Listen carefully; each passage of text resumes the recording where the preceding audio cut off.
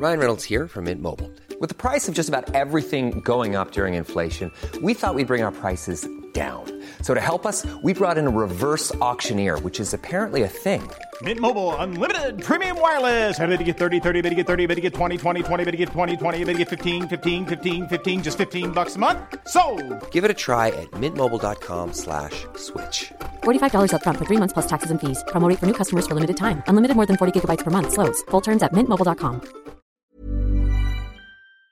Welcome to the battle of the century between two of the most entitled women I've ever come across. This is Mad Margaret v Insane Granny, two iconic characters of this channel, and you're going to decide who is the worst. First up, this is the tale of Mad Margaret. Mad Margaret, the beginning. Today I will be introducing you to a human being who is a curious mixture of entitled and insane. My first landlady, Mad Margaret. About 8 years ago, I moved out of my parents' place practically a few months after returning from foreign exchange. My family is supportive, but pretty firmly believe in being autonomous and self-sufficient. So, I looked for a place to live near my, at the time, girlfriend, now fiancé. She lived on the outskirts of a larger city, and finding low rent would be difficult. Eventually, I found a room listed for about $500 a month, which is almost criminally low for the area. But I was a foolish child and I didn't pick up on that first red flag. The second red flag came when I called to query about the room. My soon-to-be landlady made sure to emphasize that she was a pastor and a minister, that no amount of Satanism or evil thoughts would be allowed in the house. I am myself completely non-religious, so I foolishly believed that this would be perfectly fine. I explained that I was a student and would be doing student things. An agreement was made and I moved up shortly thereafter. Upon moving in, Mad Margaret was pleasant, if a little eccentric. She showed me to my room, my mum helped me unpack, and my mum and I left to get me some starting groceries. Upon our return, Mad Margaret showed me my shelf in the fridge and my shelf in the pantry. Mum and I load our stuff up and Mum drives back home. Shortly afterwards, Mad Margaret apologised for leaving some of her groceries on the pantry and helped me move her stuff to a different shelf. This left all of my groceries stacked up in the middle of my shelf on the pantry because I didn't feel the need to spread them out. This is very important. My first morning in my new room, I wake up at around 8 a.m. to knock, knock, knock, knock. Hey Margaret, what's up? It's not going to work out. You need to pack your things up and leave. I'm sorry. What? You need to leave. It's not going to work out. Well, I paid first and last month's rent, so I'm here for at least 2 months.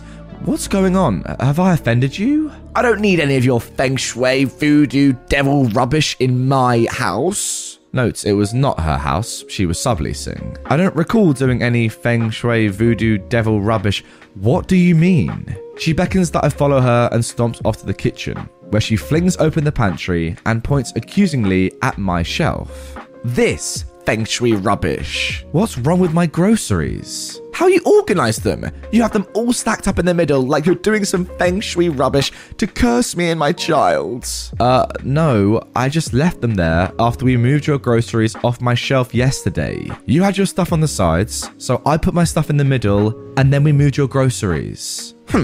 Well, I've got my eye on you. And that, my friends, was day 1 in this house. I lived there for a little over half a year. If you guys are interested, I can provide more epic tales of this mad woman. She was entitled, nuts, and pretty racist against black people, Asians, and Hispanic people. And speaking of more tales of Mad Margaret, guys, don't worry, because here is Mad Margaret Part 2. Her righteous defense against the shaman and warlocks. What a title. One of the mistakes I made very early on as an independent adult was to regularly offer my technical and electronic skills to anyone and everyone. It makes me feel cool and smart to fix things for people. I made this mistake with Margaret during my initial phone call setting up the rental situation. The next day, after she accused me of Satanism, based solely on how I organize my groceries, she called me over to the living room. I braced myself for another rant about my evil voodoo ways, but instead, Mad Margaret asked for my help.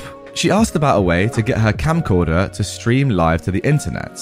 I figured this was an opportunity to get on her good side, so I take the camcorder in hand and start fiddling with it, as well as her computer to see what our options were. This was in 2013, so live streaming was nowhere near as commonplace as it is today. While playing with her outdated equipment to see if what she wanted was even possible, she began to explain why she wanted to live stream. You see, Mad Margaret has a hobby.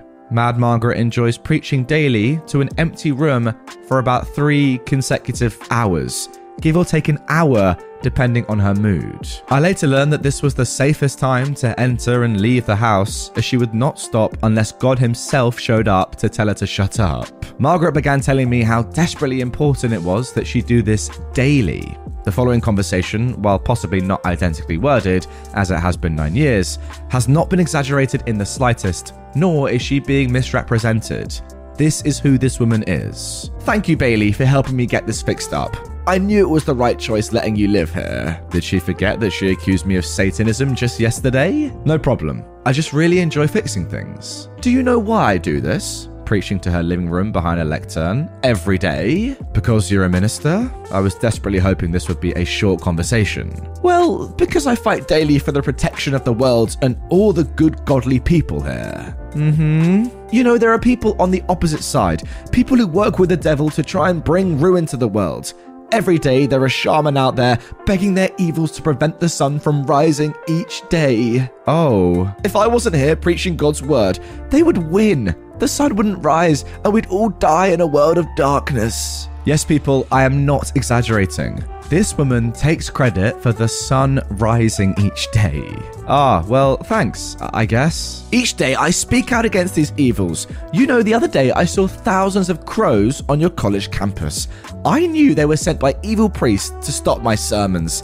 They're an evil that collects around the godless students at the college that you go to. I'm pretty certain that crows just have some kind of migration pattern up here in the fall. They do, of course. We get tons of crows every year. No, it's them students, I'll tell you. I had one of those Asians staying here last year. I tried to tell him about God and Jesus, but he tried to put an evil on me for it. That's unfortunate. He had this shrine with Buddhas and evil figures. He tried to use his magic to curse my son's flight, to crash the plane and kill him. Did his plane crash? No, because I stopped it with my sermons. Neato. I've had other students from your college come here, all of them evil. So many of them smoke the devil's lettuce and let Satan take over their body. Terrible influences on my other son. Later, I would find out her other son lived in a building next door and was hands down the biggest stoner I've ever met in my entire life. The dude was so chill and tried to redirect his mum from harassing us anytime he was there. I'm sorry, is all I can say. So how's the camera coming, honey? Can we get my videos online? You know, Margaret, I think that this camcorder and desktop are a little too old to be capable of doing that. I'm afraid you'll have to keep the recordings yourself. Following this, I left for my girlfriend's house as quickly as possible. Every day for the next month, Mad Margaret would attempt to pester or harass me into fixing her up to be live online. Each time I'd make an excuse to not get trapped into doing so. I'm Sandra, and I'm just the professional your small business was looking for. But you didn't hire me because you didn't use LinkedIn Jobs. LinkedIn has professionals you can't find anywhere else, including those who aren't actively looking for a new job, but might be open to the perfect role, like me. In a given month, over 70% of LinkedIn users don't visit other leading job sites. So if you're not looking on LinkedIn, you'll miss out on great candidates, like Sandra. Start hiring professionals like a professional. Post your free job on linkedin.com/people today. Mad Margaret Part 3, The Tale of the Possessed Dog. So, I moved out of my house when I was 18 to go to school near my girlfriend, now fiancé. I found a suspiciously cheap room in the area with a landlady who turned out to be nuttier than squirrel poop. Said landlady accused me of Satanism because of how I organised my groceries. Then the next day took credit for the rising of the sun. Note, this was several years back and she is no longer my landlady. Alright then, on to today's episode. Margaret is, by my estimation, at heart somewhat lonely. How do I know this? Well, 2 reasons. One, if she saw me or one of the other 2 tenants, and she wasn't preaching to an empty room, she would immediately attempt to hold us hostage in conversation. Seriously, no amount of mm-hms or reallys would dissuade her from going on and on and on and on and on about how everyone besides her is evil and she's a saint. After 1 week where she wasn't able to successfully pester me or the other 2 tenants, she out of nowhere adopted a dog. Now, it's been nearly 10 years, so I cannot remember this dog's name, but I do remember the dog. It was a small curly-haired white dog that looks like this if you're watching on YouTube, and it was a sweetheart. This dog, when I met it, was jumping up and wanted nothing but love and affection, which, it seemed at first, Margaret was going to provide. She pet the dog, told her that she was a beautiful gift from the Lord, a great matchup, right? Well, before I elaborate much further, it warrants explaining the layout of the house. Mad Margaret's mad house was at one point in its history an assisted living home. It had 3 bedrooms on the first floor, one for each tenant, and a whole second story dedicated entirely to her grand regal radiance, Mad Margaret. It's also worth mentioning that Mad Margaret is, if you hadn't figured out from the other 2 stories, extremely mistrustful of, well, everyone. So she made a point that her fluffy white angel never be downstairs. Back to the story. For the next few days, I am, as always, careful to leave during Margaret's midday sermon to no one, as that is the only time she won't attempt to trap anyone in conversation. I noticed a bit of a trend. She kept talking about the cleanliness of God and how the devil was an agent of chaos and filth. Eventually, about a week after Mad Margaret got the dog, I was unlucky enough to return home while she was in the kitchen. She caught me. Bailey? Frick. What up, Margaret? We need to get rid of the dog. We? Oh no, I say. What's going on? It's possessed. I think by Satan himself. What do you mean it's possessed? This, forgive me, but damn dog is intent on ruining my godly house, is bringing filth into my home. Filth? It keeps defecating and urinating in my room. We need to get rid of it. Oh no, it wasn't potty trained. Those heathens at the shelter assured me that she was. Is it not going to the bathroom when you let it outside?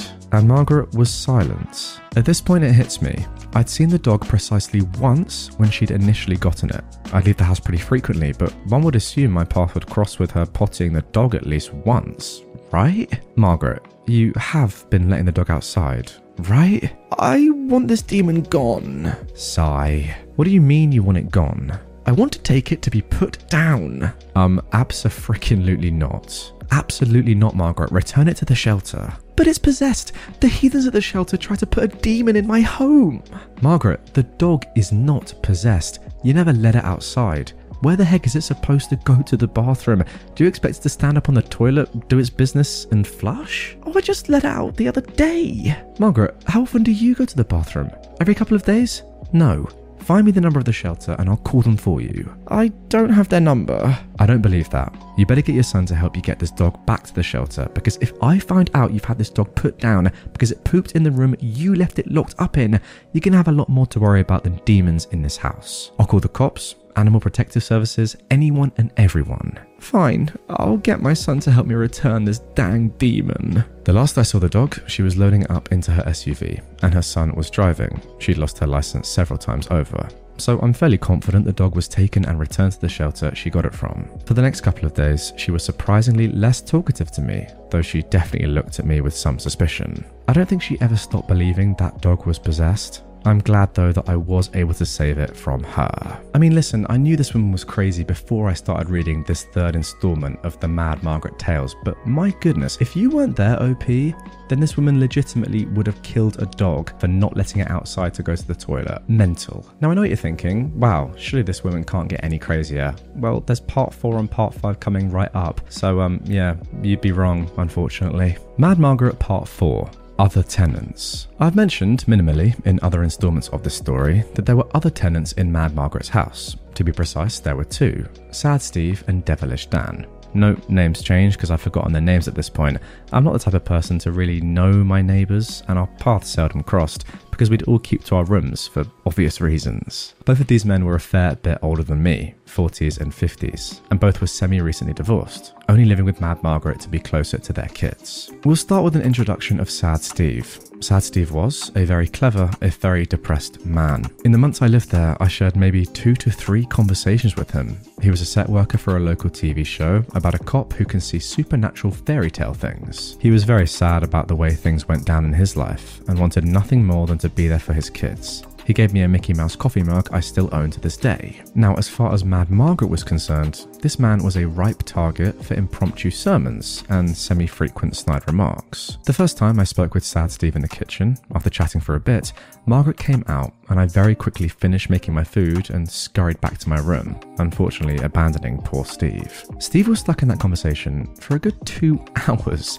The man either had the patience of a saint or just wouldn't will himself to exit the situation. She told him all about how God's got a plan for this. If you're righteous, your life won't suck. It wasn't good. The look on his face at the time broke my heart, and I resolved to throw myself between Mad Margaret and Sad Steve anytime she started focusing on him. It felt like I was leaping on top of a grenade each time, but I'm fairly emotionally resilient, and honestly, I thought too much exposure to Margaret would drive Steve to a bad place. I wish I had more to tell you about Steve, but that's about the long and the short of it. Now, the other tenant there is someone that you've probably all been dying to hear about, Devilish Dan. Why do I assume your collective interest in Devilish Dan? Well, this man has acted out and personified just about every action you guys recommended I take. Dan hated Mad Margaret, and Mad Margaret hated him right back. These people were arch enemies in the most literal sense possible. Where I saw someone to be avoided for the sake of avoiding unnecessary inconvenience or drama, Devilish Dan saw a religious nut who could be messed with. Devilish Dan would laugh devilishly.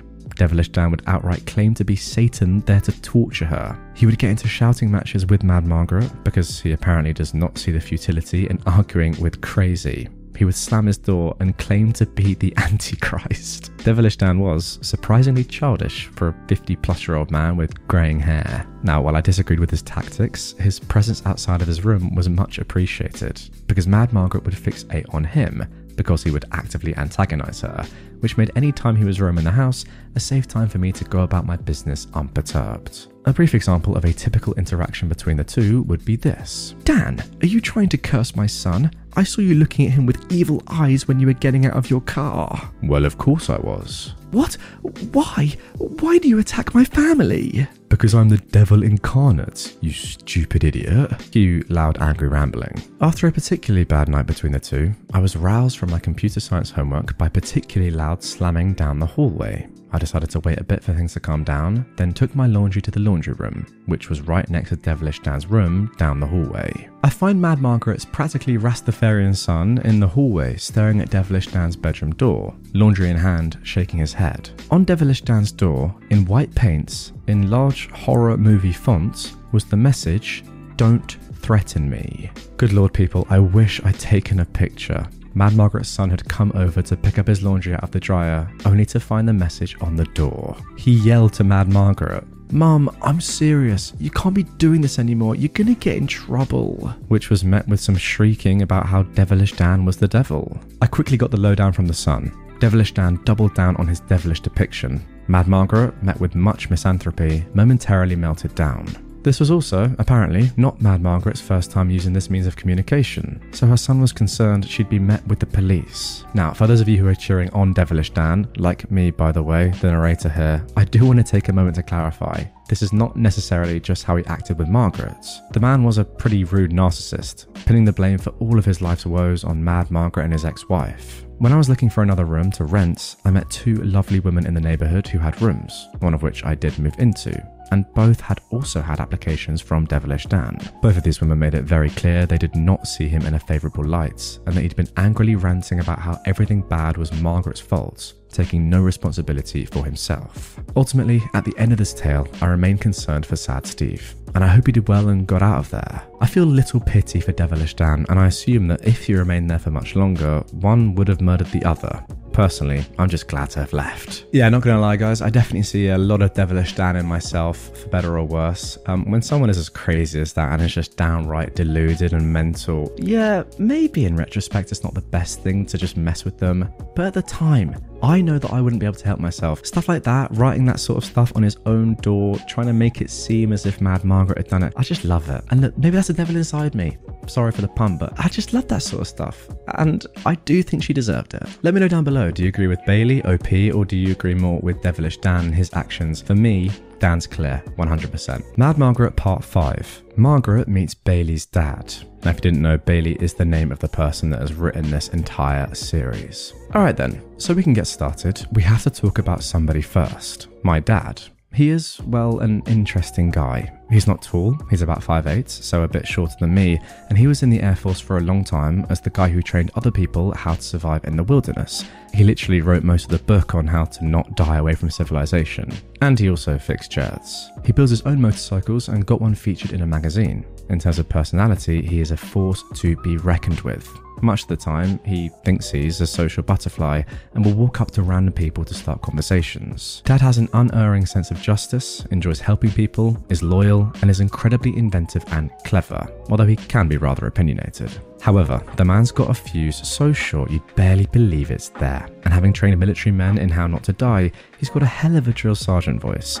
It's like he has the voice from the Dune series, except people tend to do what he says because he's able to shout so loudly and with such authority that you unconsciously begin doing whatever he's shouting at you about. It's like the annoyed voice of God.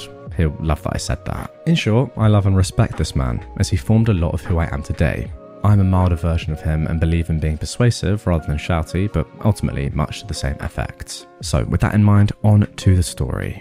Dad came down to visit me or to drop something off, I can't remember, in the city where I moved. We drove around for a bit before ultimately returning to Mad Margaret's madhouse. Upon our return, I take to moving whatever he's got in his truck into my room, and I foolishly leave him unsupervised for more than 30 seconds. Of course, this means that Mad Margaret has crawled out of the air vents, or however it was she'd move around the house, to find him standing in the living room. Dad begins trying to make small talk with Mad Margaret, who I absolutely warned him about and begged him not to engage her. In retrospect, this was seen by him as an open invitation to meet a new crazy. That is exactly how I'd take that as well, I'm not gonna lie. So, how have things been with my boy moved in? Asked Dad. Well, I'm not so sure about him. What? What's the problem? I'm not so sure he's a good kid. I don't trust him. There's been some evil in this house since he moved in. At this point, Dad begins turning a light shade of red. Ha! Evil? Bailey's the best dang kid I've ever met. He's a straight A student and helpful to a fault. No, I think he's definitely into some kind of paganism, like all the kids going to his college. Dad now turns a deeper shade of red. Frickin' excuse you? I raised that kid. He's significantly smarter and kinder than I'll ever be, and even if he was Satanist, he's a million times kinder than you.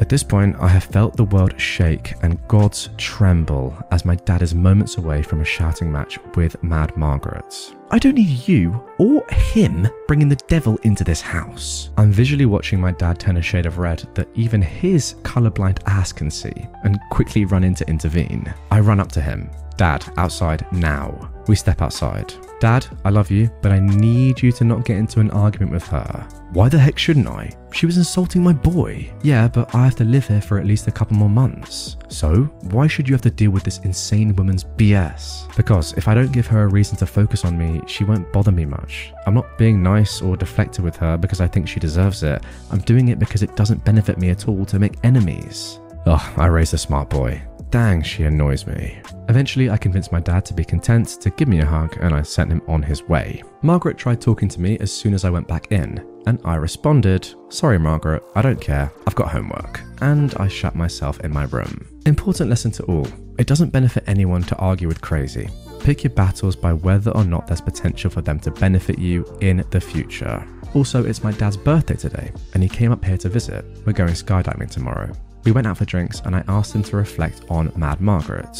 He said, "You know, I don't care if people are religious, whatever you gotta tell yourself to be able to live your life. But dang, she was freaking nuts." Now the good news is that big old Bailey, I don't know if they're big or not, but that's just something I say, has posted a 6th and 7th story about Mad Margaret. Mad Margaret Part 6, her surprising if brief redemption arc. This particular story starts not at Mad Margaret's house, but rather at my girlfriend, now fiance's house. I've been hanging out with her all day, and by that time her mum was probably sick of playing host to a teenage boy, so I'd elected to go home and work on my homework. Now it's important to note that my girlfriend's house was at the top of a very steep hill, or rather a mountain. I don't know what to call it since hill doesn't do it justice, but mountain seems a bit too extreme. There were two paths down this hilly mountain, the first of which, and my primary means of access, was a long winding road with no bike lane. Unfortunately, I didn't have my driver's license until a couple of years later, so I biked everywhere. The second trail down the mountainous hill was a footpath that I was unfamiliar with. On this particular day, the rain had been pretty intense, and it was a bit foggy, so I decided to err on the side of safety. I'm very cautious on my bike, despite the biking culture here. I still bike like I'm living in LA, where cars view on-road cyclists as mere speed bumps. So, I took the footpath. Surely you can tell from the ominous italicization of that last sentence that this was a huge mistake. Huge mistakes in bold, and for those of you listening, the last sentence was italicized. The footpath was covered in leaves, and I was unfamiliar with it. As stated previously, this area was unforgivingly steep, so I was cycling down the footpath very rapidly, cockedly assured of my prowess on a bike. Well, cycling prowess means jack diddly squat when you're hurtling down a hill at about 20 miles an hour and are suddenly presented with a very sharp turn through a tunnel.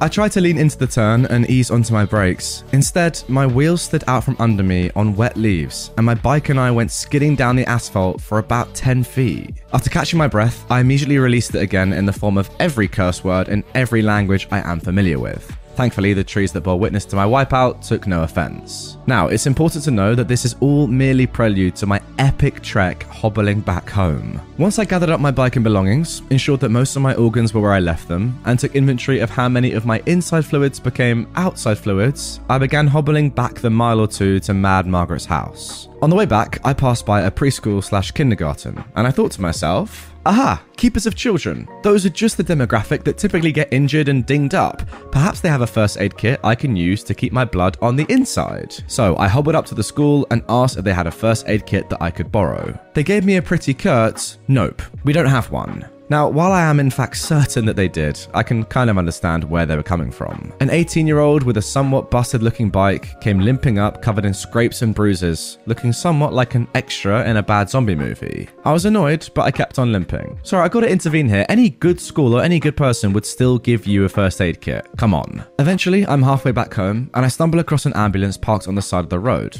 I think to myself, medical services. Certainly these fine people will have the materials necessary so that I can patch myself up and be on my way. The ambulance driver and EMT looked at me with confusion at my request. Hey guys, I kind of wiped out on my bike. My wrist hurts, I've scraped off half my palm, and I've got quite a few cuts.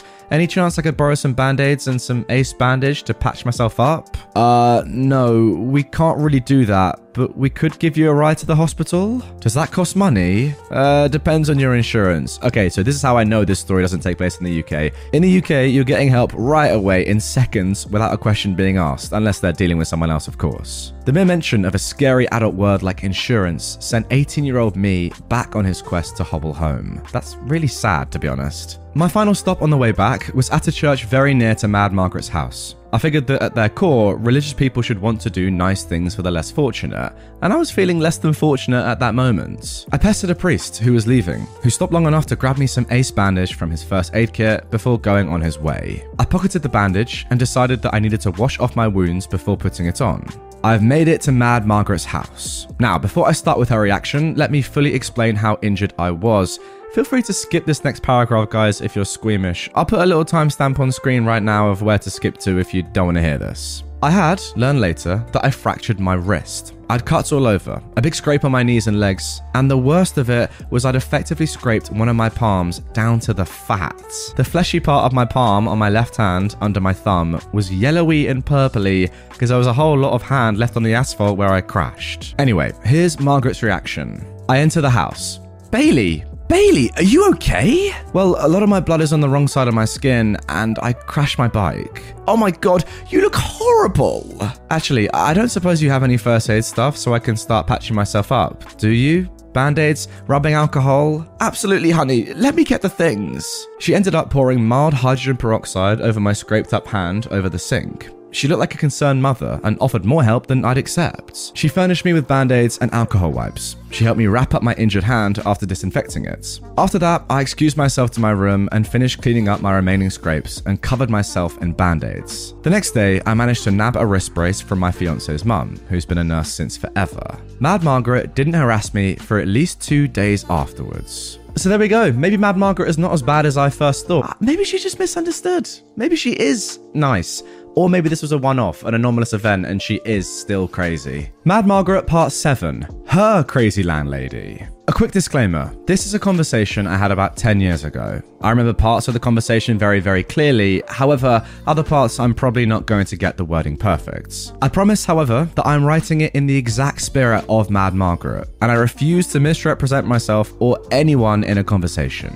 It was a rainy day, and I foolishly decided to make myself food in the oven rather than the microwave. Now, those who have read my previous stories will immediately understand this is a terrible idea. The kitchen was a common area in the house, and Mad Margaret has a sixth sense for when people linger in such areas. If you found yourself in such an area for more than 5 minutes, it was nearly guaranteed that she would crawl out of some nearby vent or materialize from a nearby swarm of bats in order to harass or preach at you. I saw her enter the kitchen and immediately knew that I was trapped, as my taquitos had just been in and I had 11 minutes of hell standing between me and my cheap Tex-Mex salvation. Mad Margaret started her kitchen cornerings as she often did, by pretending to be looking for a coffee cup. She rummaged around in cabinets for a few minutes before standing next to me to begin a conversation. So, Bailey, God help me, or the devil, I don't care which. How do you like living in this area? Honestly, I do love the area. I grew up in a desert, so I love having all the trees. Almost everyone here has been so nice as well.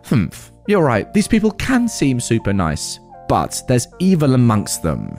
It's part of the human condition. There's evil people and jerks everywhere. She completely ignores what I said. People can seem so nice here, but really be more evil than you can imagine. Yeah, shame. Have I ever told you about my last landlady? Well, this I've got to hear. She seemed so nice at first, but ultimately she was very taken with the devil and absolutely crazy. Wow, that's really hard to imagine. When I first moved to this city with my young boys, we moved into a house near here. My landlady, an Asian name I can't remember, let us stay in a house she owned next door to her. Seems nice. Yes, it seemed like the perfect place for me and my boys, but I started to notice strange things. She made us take off our shoes before entering her house. Clearly this was supposed to be a big hint that her landlady was evil. That's a pretty common practice, I think. Yeah, but it didn't stop there.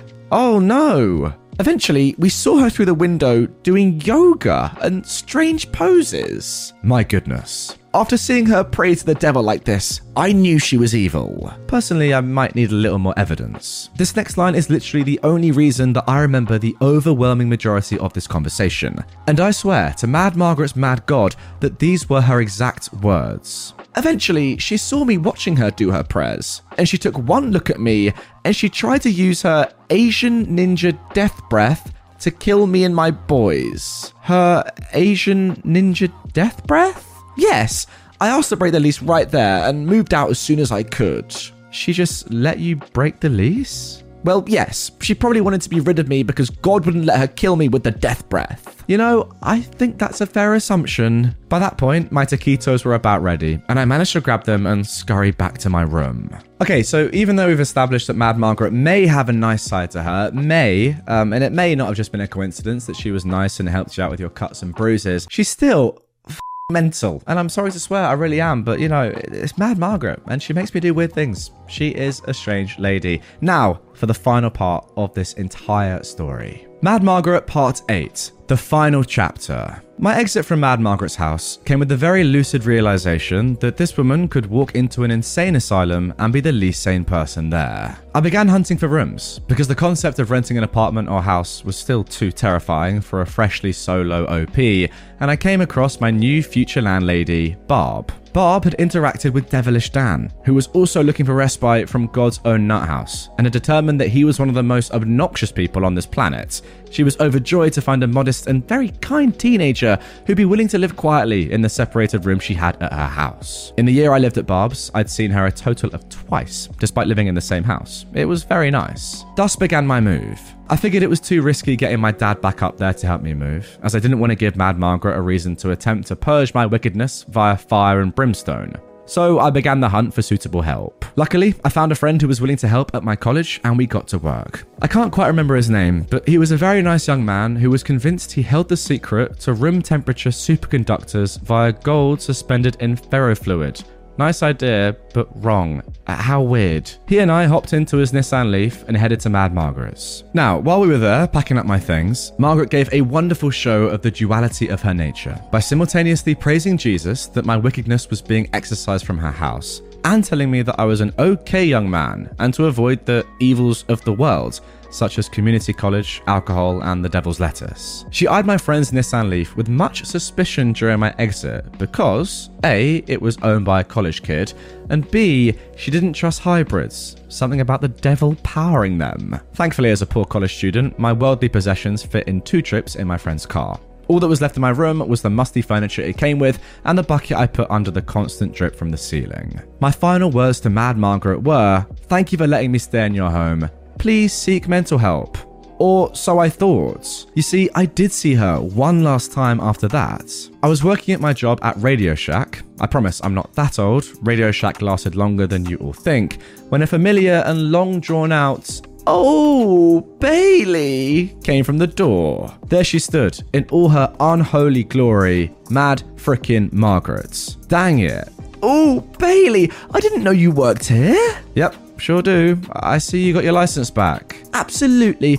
Actually, I'm sorry, Margaret. I'm actually just heading out to my lunch, but if you're still here when I get back, we can chat." I then hid in the back room for the next 30 minutes until I was certain she was gone. My manager, Roman, was quite amused, as I'm typically a hard worker and would never avoid a customer. I know I was young and not yet jaded by the wonderful world of retail. I gave him the full story when she left. Now, I'm sure you all want an epilogue as to the ultimate fate of Mad Margaret, but unfortunately, I'm pleased to report that I never saw her after that point. My best guess is that she got her license revoked again, as she is absolutely the type to continually harass a single person at a store if it catches her attention. She showed me her soapbox and sign that she used to bring downtown on weekends to preach to the masses. And that's it. I got out and never saw her again. I'd like to bump into her now, as I'm a much more confident adult and I've got nothing to lose by gently commanding her to check herself into a mental institution, but I'm just as glad to avoid her. Okay then, let's move on to the second part now of this episode. Mad Margaret is done for now. Keep her in your thoughts, of course, but now let's move on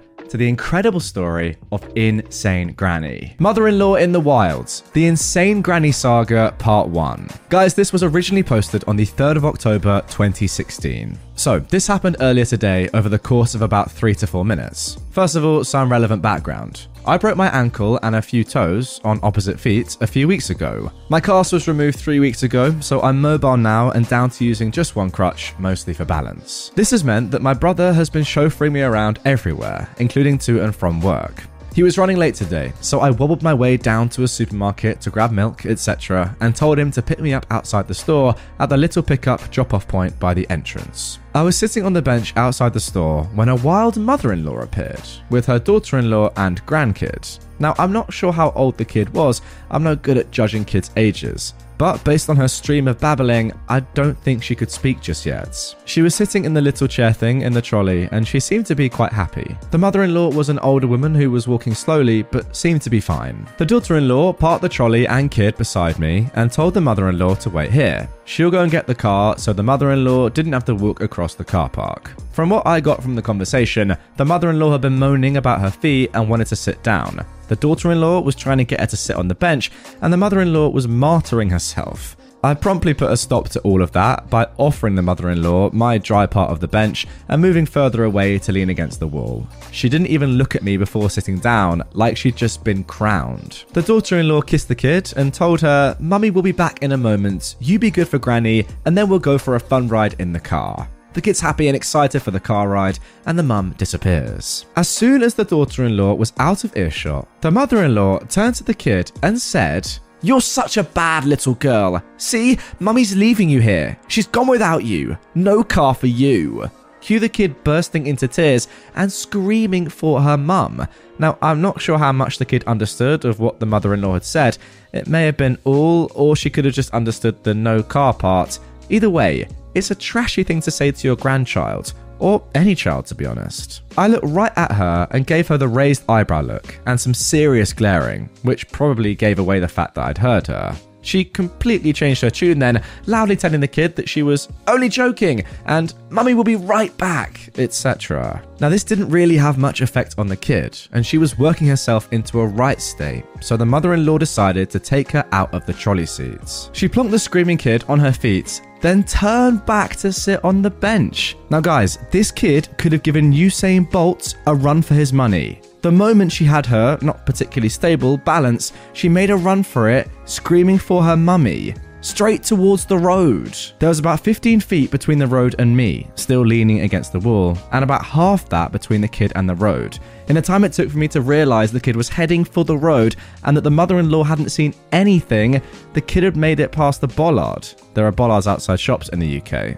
I'm not sure why, but I have theories. I have never moved so fast in my life. I managed to grab the kid and make it back to the pavement before my ankle realised that a full sprint this soon was so not a good idea. Neither of my legs were interested in supporting me after that, so I just sort of crumpled into a heap on the pavement with this kid. The next thing I know, the daughter-in-law is there taking the kid from me. It was her car that she'd run in front of. She was crying, the kid was crying, I was crying, it frickin' hurt, and the mother-in-law was still sitting on the bench. Anyway, I blame it on the adrenaline and pain, because normally I wouldn't get involved, but I told the daughter-in-law exactly what had happened. All of it. Even what the mother-in-law had said to the kid.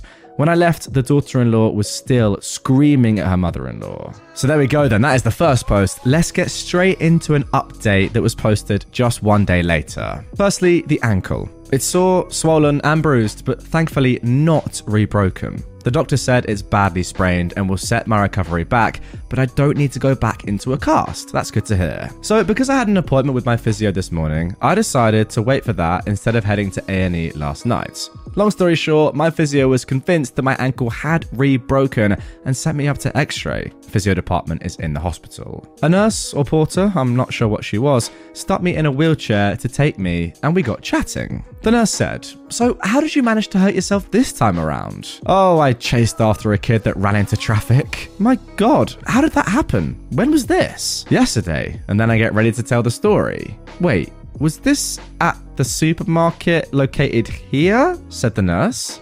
Yeah? Oh my God, that was my niece. That's right, the mother-in-law is her mother. Apparently, her sister-in-law, so the daughter-in-law from yesterday, took off and left her mother-in-law, the nurse's mum, at the store yesterday. She's pretty sure her brother and her sister-in-law are now no contact, as her sister-in-law has been pushing for no contact, but her brother, the daughter-in-law's husband, is a mummy's boy and had been reluctant.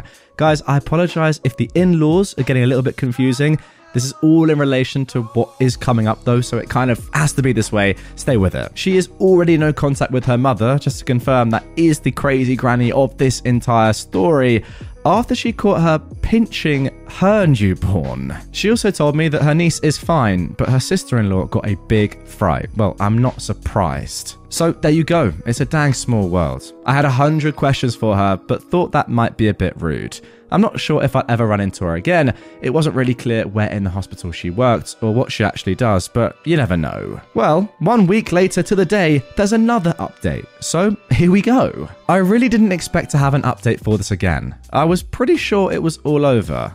I was wrong. I had another physio appointment today and ran into the kid's aunt again. It turns out she's trained to be a physio, so I'll probably see her a lot.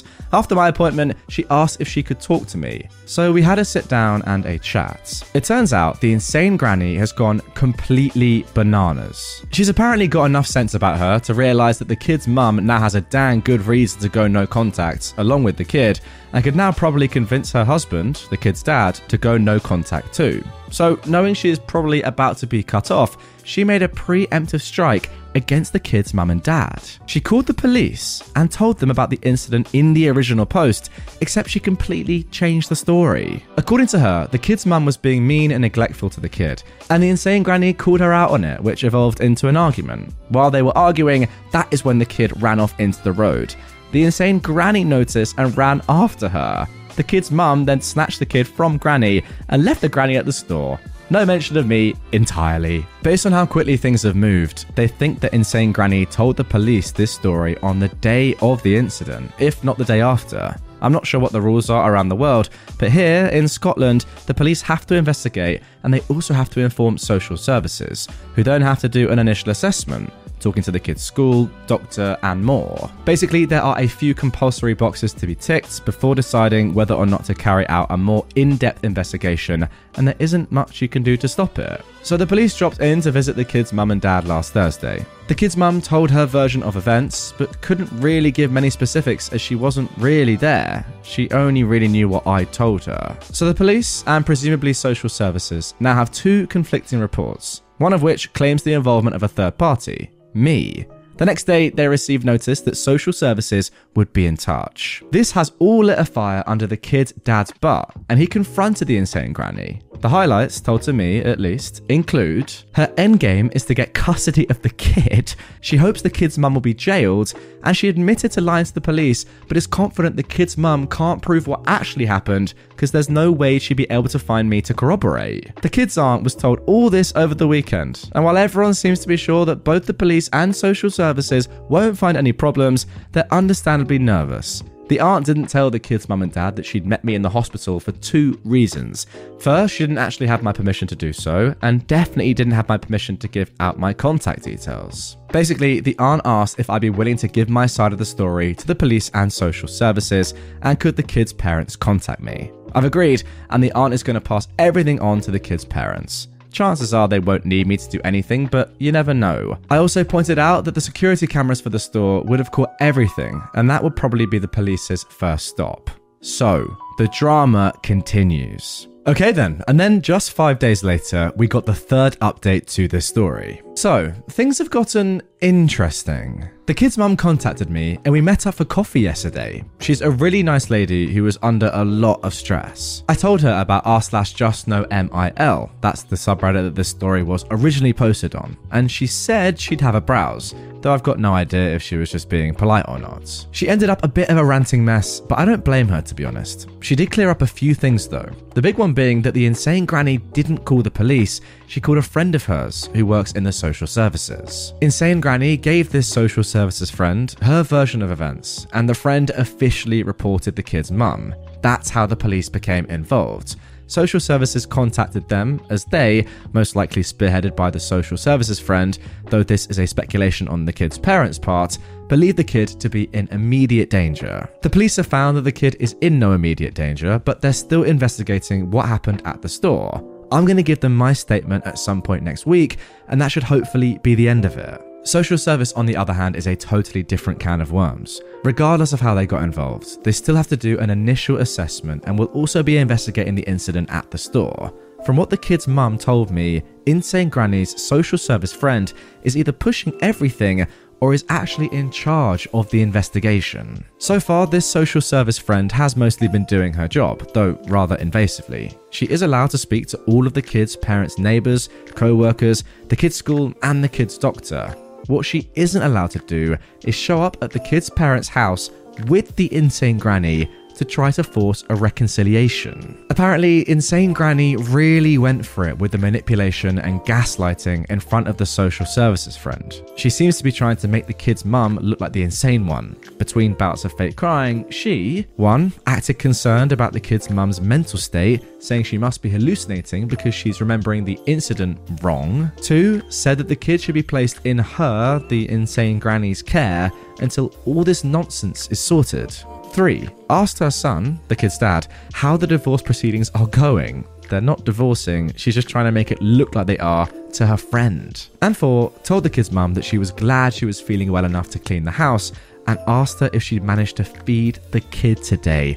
Oh wow. When the parents pulled out their trump card, the fact that aunt is, and now they're, in contact with me, the granny started fake crying and asking why aunt and kid's mum are lying to everyone, that the kid's mum had dragged aunt into her delusion and that she, the kid's mum, needs help. Then she turned to her social services friend and told her that aunt and the kid's mum must be paying some poor homeless girl or student to lie for her. I totally called that, by the way. I knew she was going to accuse me of lying or something similar. At this point, the kid's mum admits that she lost it at Insane Granny and was screaming at her to leave. This was convincing enough for the social services friend, and apparently the kid's dad, to suggest to the kid's dad that he might want to have the kid's mum sectioned, committed to a psychiatric facility. Once the social service friend and Insane Granny left, the kid's parents argued. The gist of it being that the kid's dad was sort of taken in by his mother's, Insane Granny's, claims. She didn't tell me much about that, just that he's sleeping in the guest room now. Wow. I offered to speak to him, but she, rightly I suppose, thinks that he should trust her without outside input. Yeah, I agree, to be fair. You're telling me that he's believing his crazy mum, the Insane Granny, over his wife? I mean, that's on him. Anyway, I've advised her to contact social services herself and give them my contact information, so there is an official paper trail, and Insane Granny's social worker friend can't claim that she didn't know anything about me. I've also told her to make a complaint about the social services friend, but she's nervous that doing so right now might make things worse. Okay then, so the next update comes just one day after the previous one, on the 17th of October 2016. I'd asked the kid's mum if she wanted me to go and make a statement to the police, or just wait until social services contact me. She wanted me to go to the police, as she's trying to get an interdict order, essentially a restraining order, against Insane Granny. So I went to give my statement to the police, and oh boy, has Insane Granny done a number on them. After the kid's parents told her that they were in contact with me, she went to the police and told them that I might come in, claiming to have been involved in the original store incident. She's managed to weave some intricate lie, essentially trying to discredit me before I gave evidence. This worked to a certain extent. The officer in charge of the case made it very clear he thought I was lying and had been paid off. He asked me a few times how much I was making doing this and told me that I could be arrested for wasting police time and perjury. He was immediately dismissive of me and condescending, which I'm ashamed to say I don't respond very well to. I think that's fair enough. I mentioned in a comment on one of my previous posts that I work in forensics, and I've been an expert witness, both educational and reporting. Implying that I could be accepting bribes or that I'm lying could potentially kill my career. No way am I endangering my career because some manipulative old lady has an officer wrapped around her gnarly old witch finger. Wow, I love the imagery there. I will say though, this granny must be very skilled in terms of convincing people to side by her.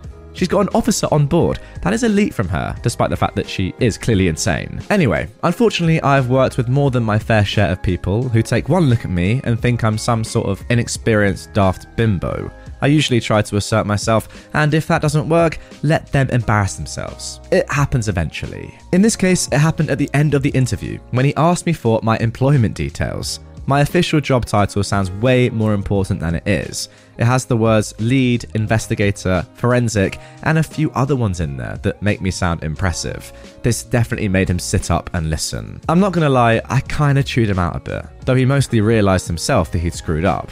He'd allowed himself to be completely manipulated by Insane Granny, and I pointed out that it's pure luck that what I do for a living comes with a lot of credibility. What would have happened if I had been some poor student, or someone uncomfortable in this type of situation, or heck, anyone else? So I set the record straight about Insane Granny. Well, what I know to be facts. I also filled him in off the record about what Aunt and the kid's mum told me, which I obviously can't prove. So we had a chat and I got a few things straightened out. One of which was that Insane Granny did in fact contact the police after the incident at the store. I was originally told that she contacted the police who contacted social services. Then I was told that this wasn't true. Instead, Insane Granny had contacted her social services friend who reported the incident and somehow got the police involved. It was unclear how. So we think, complete speculation on mine and the police's part here by the way, that once Insane Granny made her report to the police and they said they'd be contacting social services, Insane Granny took it upon herself to contact her social services friend. So we definitely know that the social services friend is not officially involved. A few of you who work in social services pretty much said the same thing. That is shady. So, Insane Granny and her social services friend are basically a rogue duo going around town trying to get dirt on the kid's mum. I've reported her. I've told the kid's mum this too, and the police are now aware of her. Though whether they just let social services deal with her or get themselves involved, I don't know yet. The officer also told me some of the things that Insane Granny has claimed about me. Now, before anyone loses their head about him breaking confidentiality, etc., he never actually gave me her side of the story or told me what she said in her statement. I got that from the kid's aunt. All he told me was what she said when she came in to warn him I'd be making a fake police report. So she's claimed, to the police this is, that I, someone she knows absolutely nothing about and met for less than 5 minutes, am a poor student desperate for money.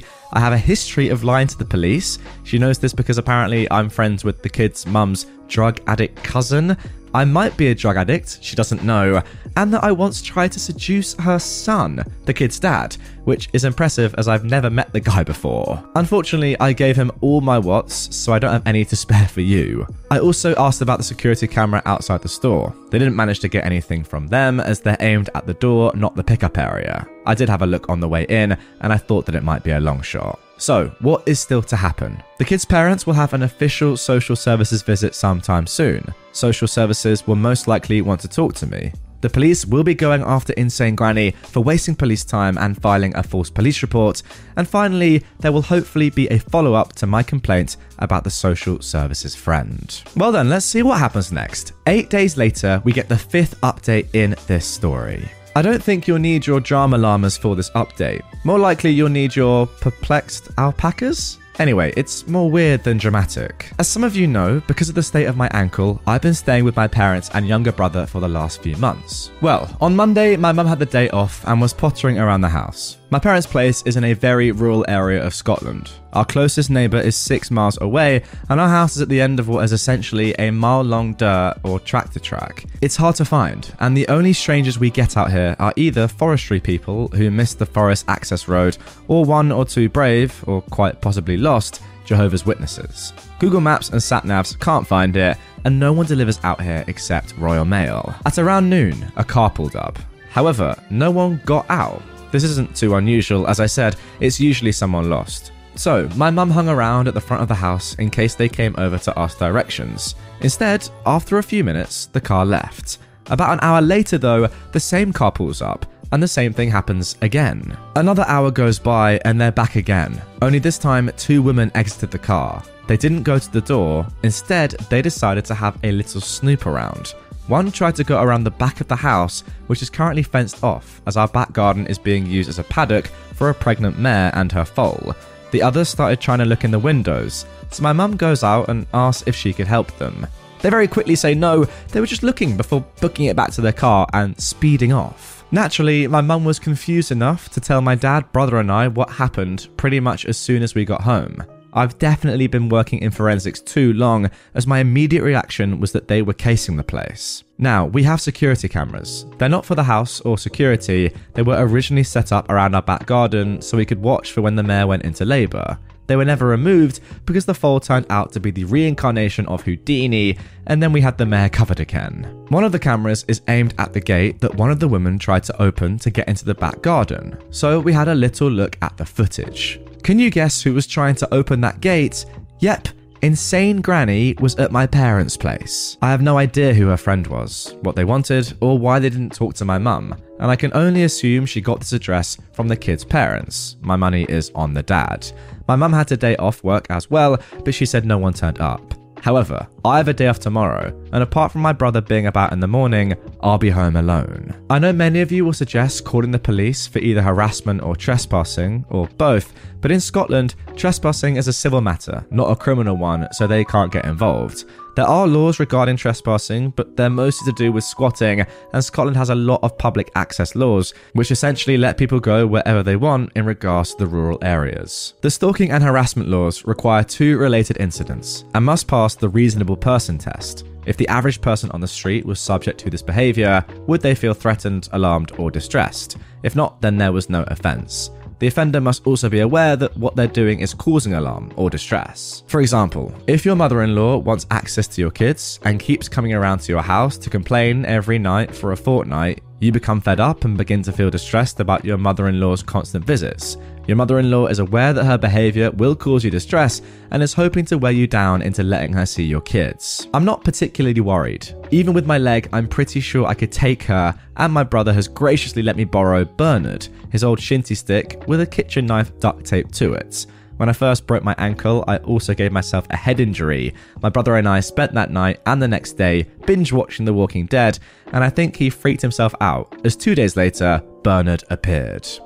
It's too close to Halloween for this. Okay, and that is the end of the 5th update. So just to briefly go over what's happened so far in this story. OP has saved the child from running into traffic after being bullied and released by this insane granny. The granny then gives a false police report to get custody of said child. OP then has a chance encounter with the child's aunt and offers to be a witness. If you remember, that was the nurse. Granny then goes to the police station first though and lies about OP.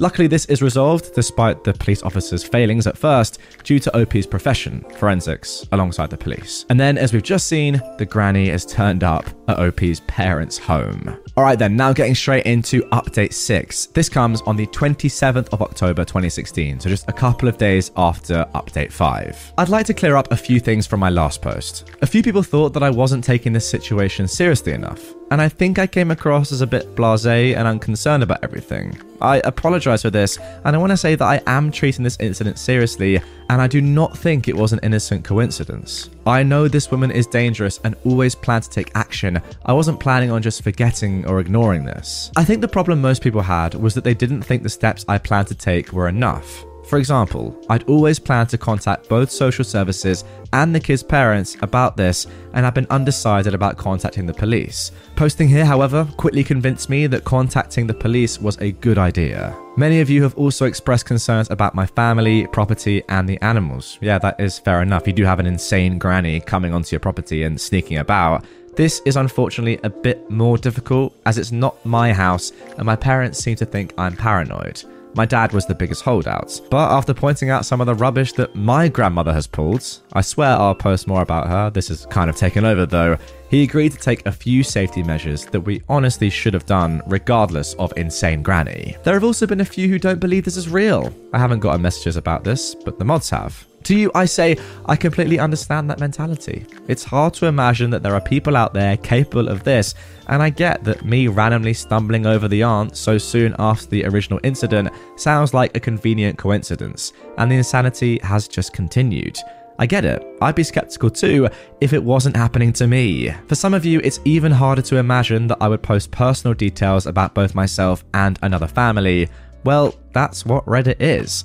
From the Just Know subreddits to r/relationships to r/raised by narcissist to r/today I effed up. They all contain personal stories. I mean, you guys watching and listening to this episode will know that is the beauty of Reddit. However, OP has changed and omitted many things to keep all parties anonymous and yet still give you an accurate retelling of what's going on. So in that regard, yes, you could consider my post lies. I also have the permission of the kid's mum to make these posts, and the police are aware of them too. I am aware though that I am words on a screen to you. You don't know me, you've got no way of confirming any of this, and I draw the line at posting more personal details of anyone involved. Yes, even including Insane Granny. This includes the video of Insane Granny.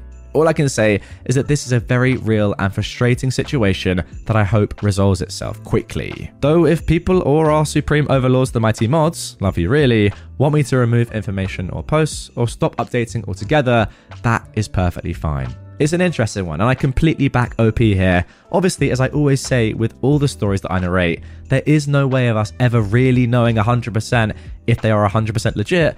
But that's kind of part of the fun, isn't it? Deciding whether or not they're fake or not.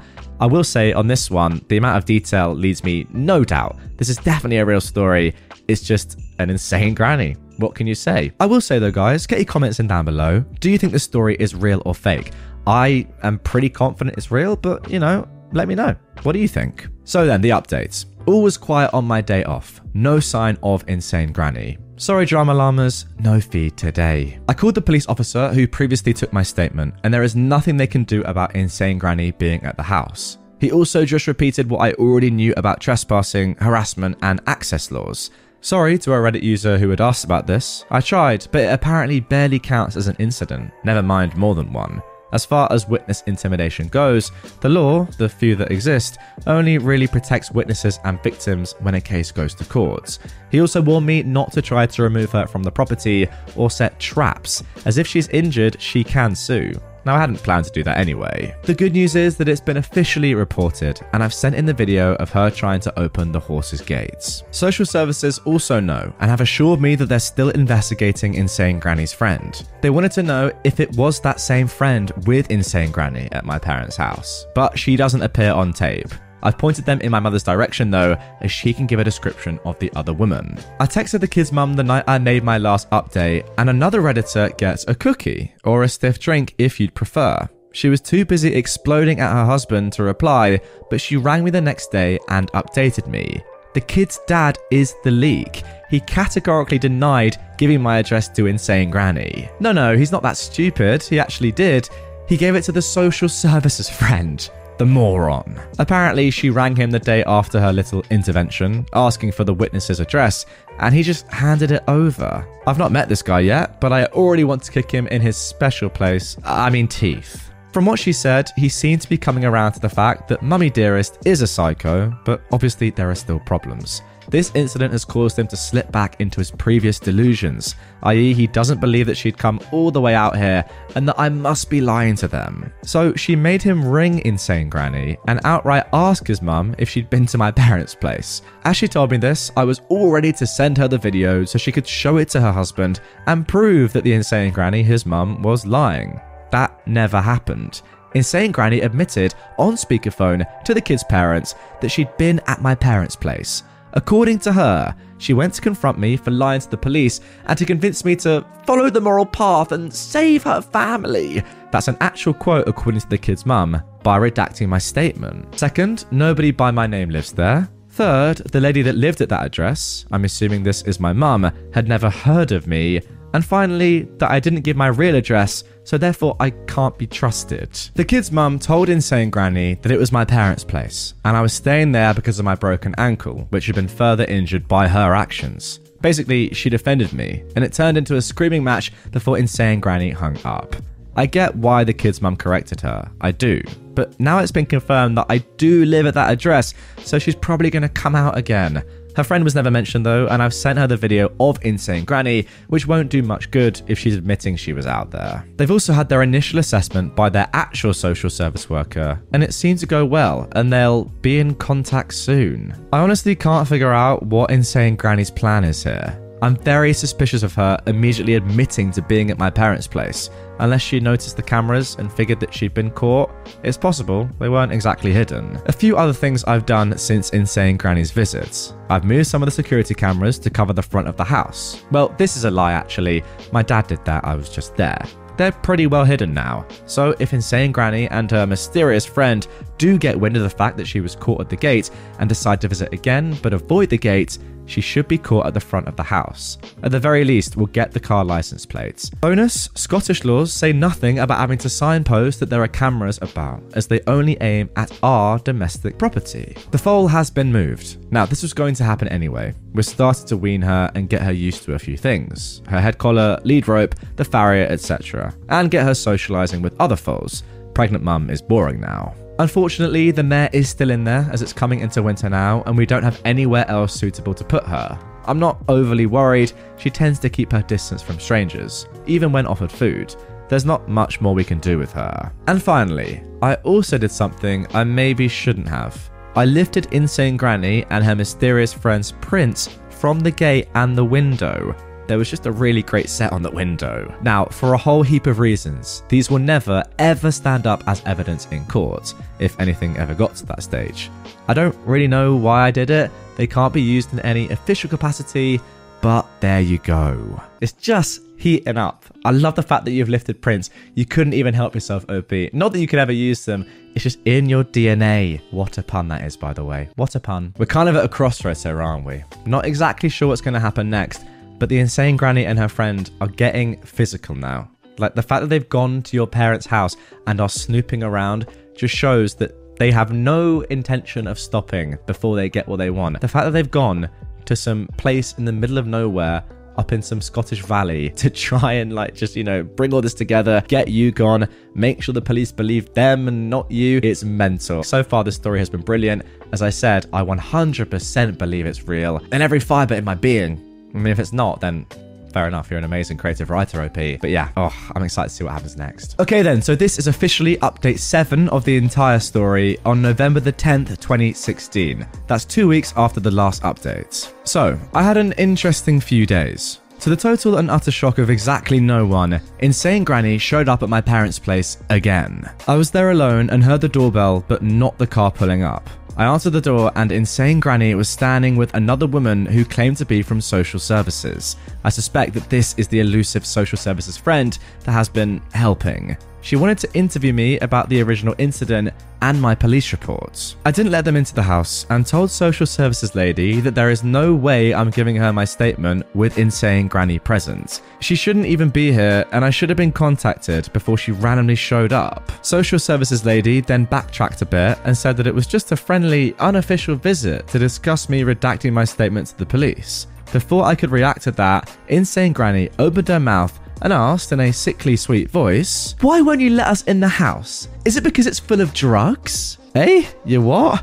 I know she's been telling people this, but that was rather on the nose. I ignored her and told them both to leave, while she tried to peer around me and into the house. Social services lady kept pushing for an unofficial interview and then said they could wait while I tidied away the drugs if that made me more comfortable. At this point, I realized they're both completely insane and I probably won't be able to reason with either of them. So I asked them to leave again and told them I would call the police if they did not comply. Not exactly a bluff. I would definitely call them. It's just that I know that there is absolutely nothing they can do.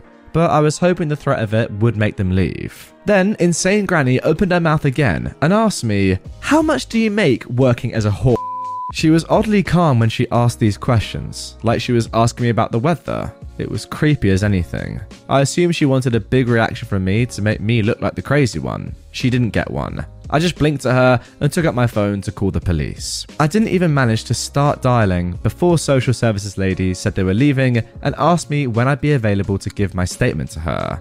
I told her if social services want to interview me, it will be a different social worker and would be at my place of employment. Then I gave her my business card. My purse was just inside the door. That shut her up and she started to walk back to her car. Insane Granny, however, wasn't happy that social services lady wanted to leave. She suddenly went from creepy calm and sweet to screaming at me. She had a proper tantrum too, stomping her feet and flinging her body about. She even started kicking one of my mum's planters repeatedly.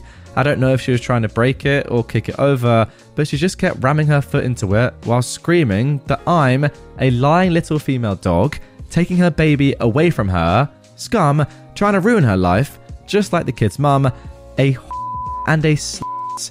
And yeah, those two have just been censored, but I'm sure you can probably work out what they might be. I just turned around, went into the house and closed the door on her. I could see from the window that social services lady had pulled the Insane Granny back to the car. They sat there for a few minutes talking before the Insane Granny just lost her mind in the car. I have no idea what she was saying, but she was banging her fists on the dash and throwing herself about. The car was actually shaking. 2 minutes later, they pulled away. And I have the entire episode on tape. I rang the police officer that I've been dealing with and met with him yesterday to report this and give him the tape. This definitely goes down as an incident of harassment, and I've spoken to HR at work, who are setting up a meeting for me with a solicitor. I've also complained to social services again and updated the kids' parents. I also saw on the tape that before they rang the doorbell, they went snooping again. Not near the horse this time, but they were looking in the windows again. I'm not sure what will happen with this. I'm hoping social services lady has come to her senses and dumps Insane Granny's butt. Or she tries it at my work, which won't go well for her at all. Alright then, that is the end of the 7th update, but let's not wait around. Update 8 comes 2.5 weeks later on the 28th of November. So, I only found out about this today, and I'm writing it up in the middle of a staff meeting, so bear with me. I rang the kid's mum on the way into work, and it just all came out. She was too upset, and it's too early in the process yet to answer a lot of questions, so basically, I know what you know, or are about to know. Firstly, I met with a solicitor through work. I've had to do it this way in case Insane Granny attempts to approach me while I'm at a crime scene. He doesn't think there's enough for a non-harassment order, but he's gonna try anyway. This isn't costing me anything, so he can do what he wants. We've put a few safety measures and deterrents in place that I'm not going to mention here, just in case. Wow, imagine if Insane Granny was tracking her on Reddit too. I rang the kid's mum this morning to update her about my solicitor, and she gave me an update on Insane Granny. Oh boy, is she living up to her name. She rang the kid's dad while he was at work last week and left a series of ranting messages. Most were about how she was done with all the petty fighting, how everything was the kid's mum's fault, he never should have married her, etc. In one, she told him she was putting her foot down, that they were leaving, and that he should meet her at the airport as soon as he left work.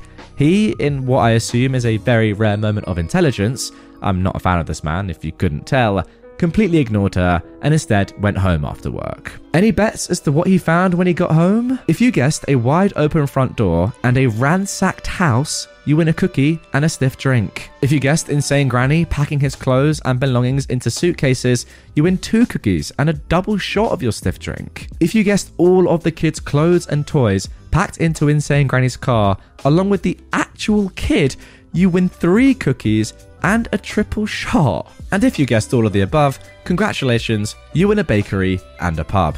Guys, if you commented that, then I'm going to have to supply the bakery and the pub, free of charge. It's going to be my expense.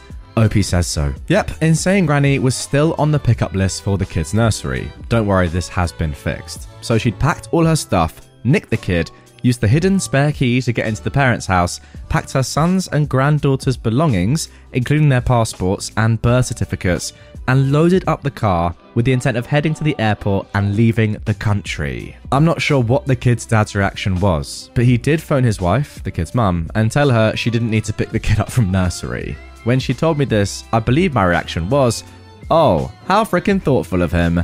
Then I eye-rolled so hard they fell out and I lost them. So if you see them, nearsighted, blue, I'll pay for shipping. Anyway, the kid's mum heard Insane Granny in the background of that phone call and got the story out of him. I think you guys all probably heard her roaring when she found out Insane Granny's plan. She immediately called the police while she sped her way home. The kid's mum pulled up before the police did, and she immediately got her kid out of Insane Granny's car. When she entered the house, Insane Granny lived up to her namesake and went insane at her. I wasn't given details about what she said, but there was apparently a lot of screaming about the kid's mum stealing her baby and ruining her life, and more. I've got no idea what the kid's dad was doing at this point. The police arrived, and Insane Granny instantly shut up and became all sweet and calm. She pulled this act with me the last time I saw her. It's creepy as anything. The police separated the kid's mum and Insane Granny to take statements, and once again, Insane Granny lied to them. She claimed that the kid's dad had let her into the house and that she was helping him move out as the kid's parents were divorcing. I think she was expecting the kid's dad to just roll over and go along with her, like usual. Instead, though, according to the kid's mum, he just looked really defeated and told the police, no, that's not what happened. So Insane Granny was arrested for theft by housebreaking, which is basically breaking and entering. But Scotland is a special little snowflake and doesn't have breaking and entering. Instead, we have housebreaking, which isn't illegal unless there was also intent to steal. We also don't have burglary. Instead, we have robbery, which is theft with violence or the threat of violence. And we have theft, which is, well, theft. Interesting Scottish laws here. Editor Steve-O editing this? Your thoughts? I think it's a little bit weird. Oh, and apparently the kidnapping rules are also weird too. England and Wales have kidnapping laws, but Scotland has abduction laws over the age of 12, and plagium laws, children under the age of 12. None of them count in this situation, as Insane Granny technically still had permission to pick the kid up from playgroup, and she took the kid to her primary residence.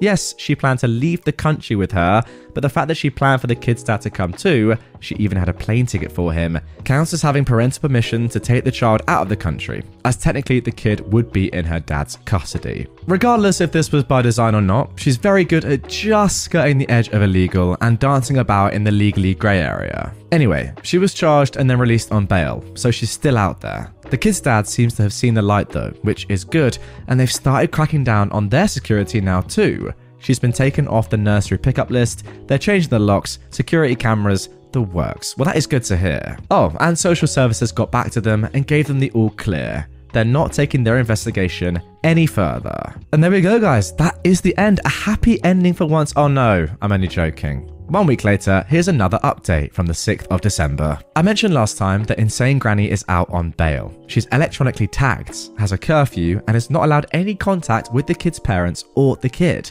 This includes being near their house, workplaces, the kid's school, and more. She's also being charged with a few other things for some of her previous actions relating to me. Now, I'm not going to actually say what these charges are, as the court rolls are public, so anonymity would be right out of the window. But this does mean that she's not allowed to contact or be near me either. Yay! Personally, I'm hoping this is the end of it, but history has shown I'm not that lucky. The kid's parents are still together, though from what the kid's mum has said, this is only so the kid can have a nice Christmas. She seems to have the same problem that a lot of you here do. She thinks her husband is perfect in every way, except for when it comes to pretty much everything regarding his mother.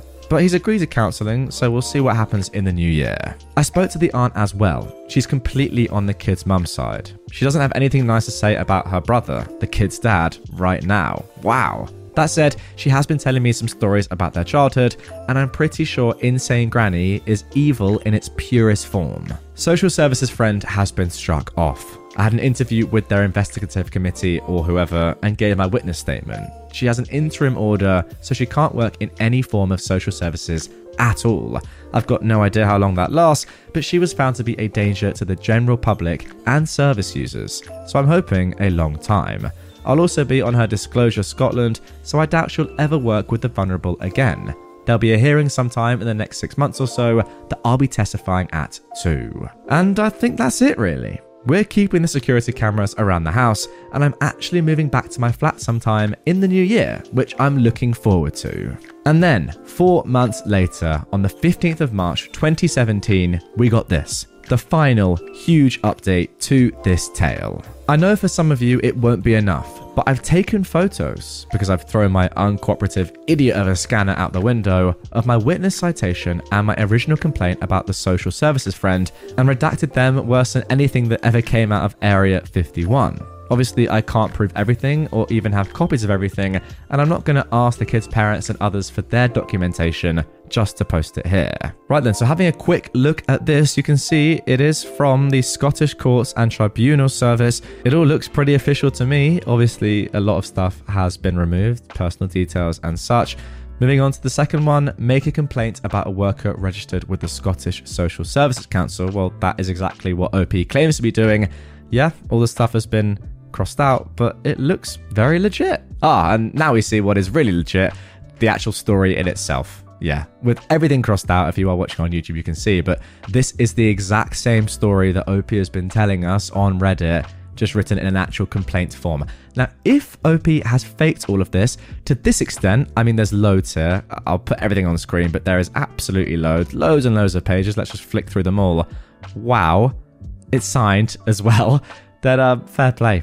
You've conned us all. But yeah, it's pretty obvious by this point, if it wasn't already, that this is a completely legit story. Okay, so the last time I left you, Insane Granny had been released on bail and wasn't allowed to contact the kid, her parents, or me. She didn't even get a chance to contact the kid or her parents, as the kid's mum decided to visit her parents somewhere in Englandshire for the holidays. The kid's dad did go with them on the condition that if he, at any time, opened his mouth in defense of Insane Granny, the kid's mum would file for divorce that day. They are still together, so he must have shut up. As far as I was concerned, this was over. The only problem I had is that when someone is electronically tagged, a condition of her bail, they need the addresses of the places they're not allowed to go so that they know not to go there. In my case, this was my parents' place, where she'd already been, my main office, which she knew from my business card, and my own flat. Thankfully, my flat has 2 security doors and I'm never there. My parents had also decided to redo their driveway before Christmas too. This was something they'd been planning for a while and decided just to do before they put in a security gate. As a result, their driveway was completely unusable and the only access to the house was a long, unmarked tractor track that involved a bit of off-roading. Essentially, she couldn't get to me at home and my workplace is basically a police station, so I was happy enough to think that, apart from court, I would never have to lay eyes on Insane Granny again. Yes, I know I'm a moron. Bail and being electronically tagged barely slowed Insane Granny down. With her son, daughter-in-law and grandchild in the wind, she had no one to turn her insanity on. Oh no, wait, that's not right. She had me. You see, the building I work in is rather big and sprawling, has multiple entrances and a police station in front of it. As a result, the building also had multiple addresses. Because of my leg, I don't know if anyone remembers, but I broke it a while back. Being a moron, I haven't been driving to work. Instead, my brother has been dropping me off. This has meant that I've been entering and exiting the building through the police station instead of the lab entrance. The police station which has a different address to the lab. I had no idea, but apparently this meant that nobody was notified when Insane Granny started parking herself across from the entrance to the police station. I never noticed her park there, nor did I notice when she started following me out to crime scenes. Yep, but it gets worse. Here's that seems like it's irrelevant, but actually it's relevant information that I warned you about. Most of you know that I work in a branch of forensics that deals with really dead people. Very few of our cases turn out to be criminal. The main case I was working at the time, still am actually, was such a case. It was in a rather rural area with multiple sets of remains found in a place where there should be human remains, just not quite in the situation they were found in. I know, be more vague, OP, but think of something along the lines of a funeral home fire. Nothing suspicious, and you'd expect to find remains in the debris. This was a similar situation. However, dead humans found in an odd situation usually means there has to be an investigation, just to make sure the remains are who they're supposed to be, that they're all accounted for, nobody was slipped in on the sly, etc. For a number of reasons, it was decided that we, I, would just set up a mobile lab in an isolated building not far from the original scene, instead of moving everything to our lab. The building was similar to a town hall or a dance studio or something. It mostly consisted of one large room with two smaller storage rooms at the back. One room had a fire exit that could only be opened from the inside, and the other had a single door that we were using to get in and out of the building. The front of the building had a set of double doors that led into a small entryway with toilets on either side, and another set of double doors in front that led to the big main room of the building that I worked in.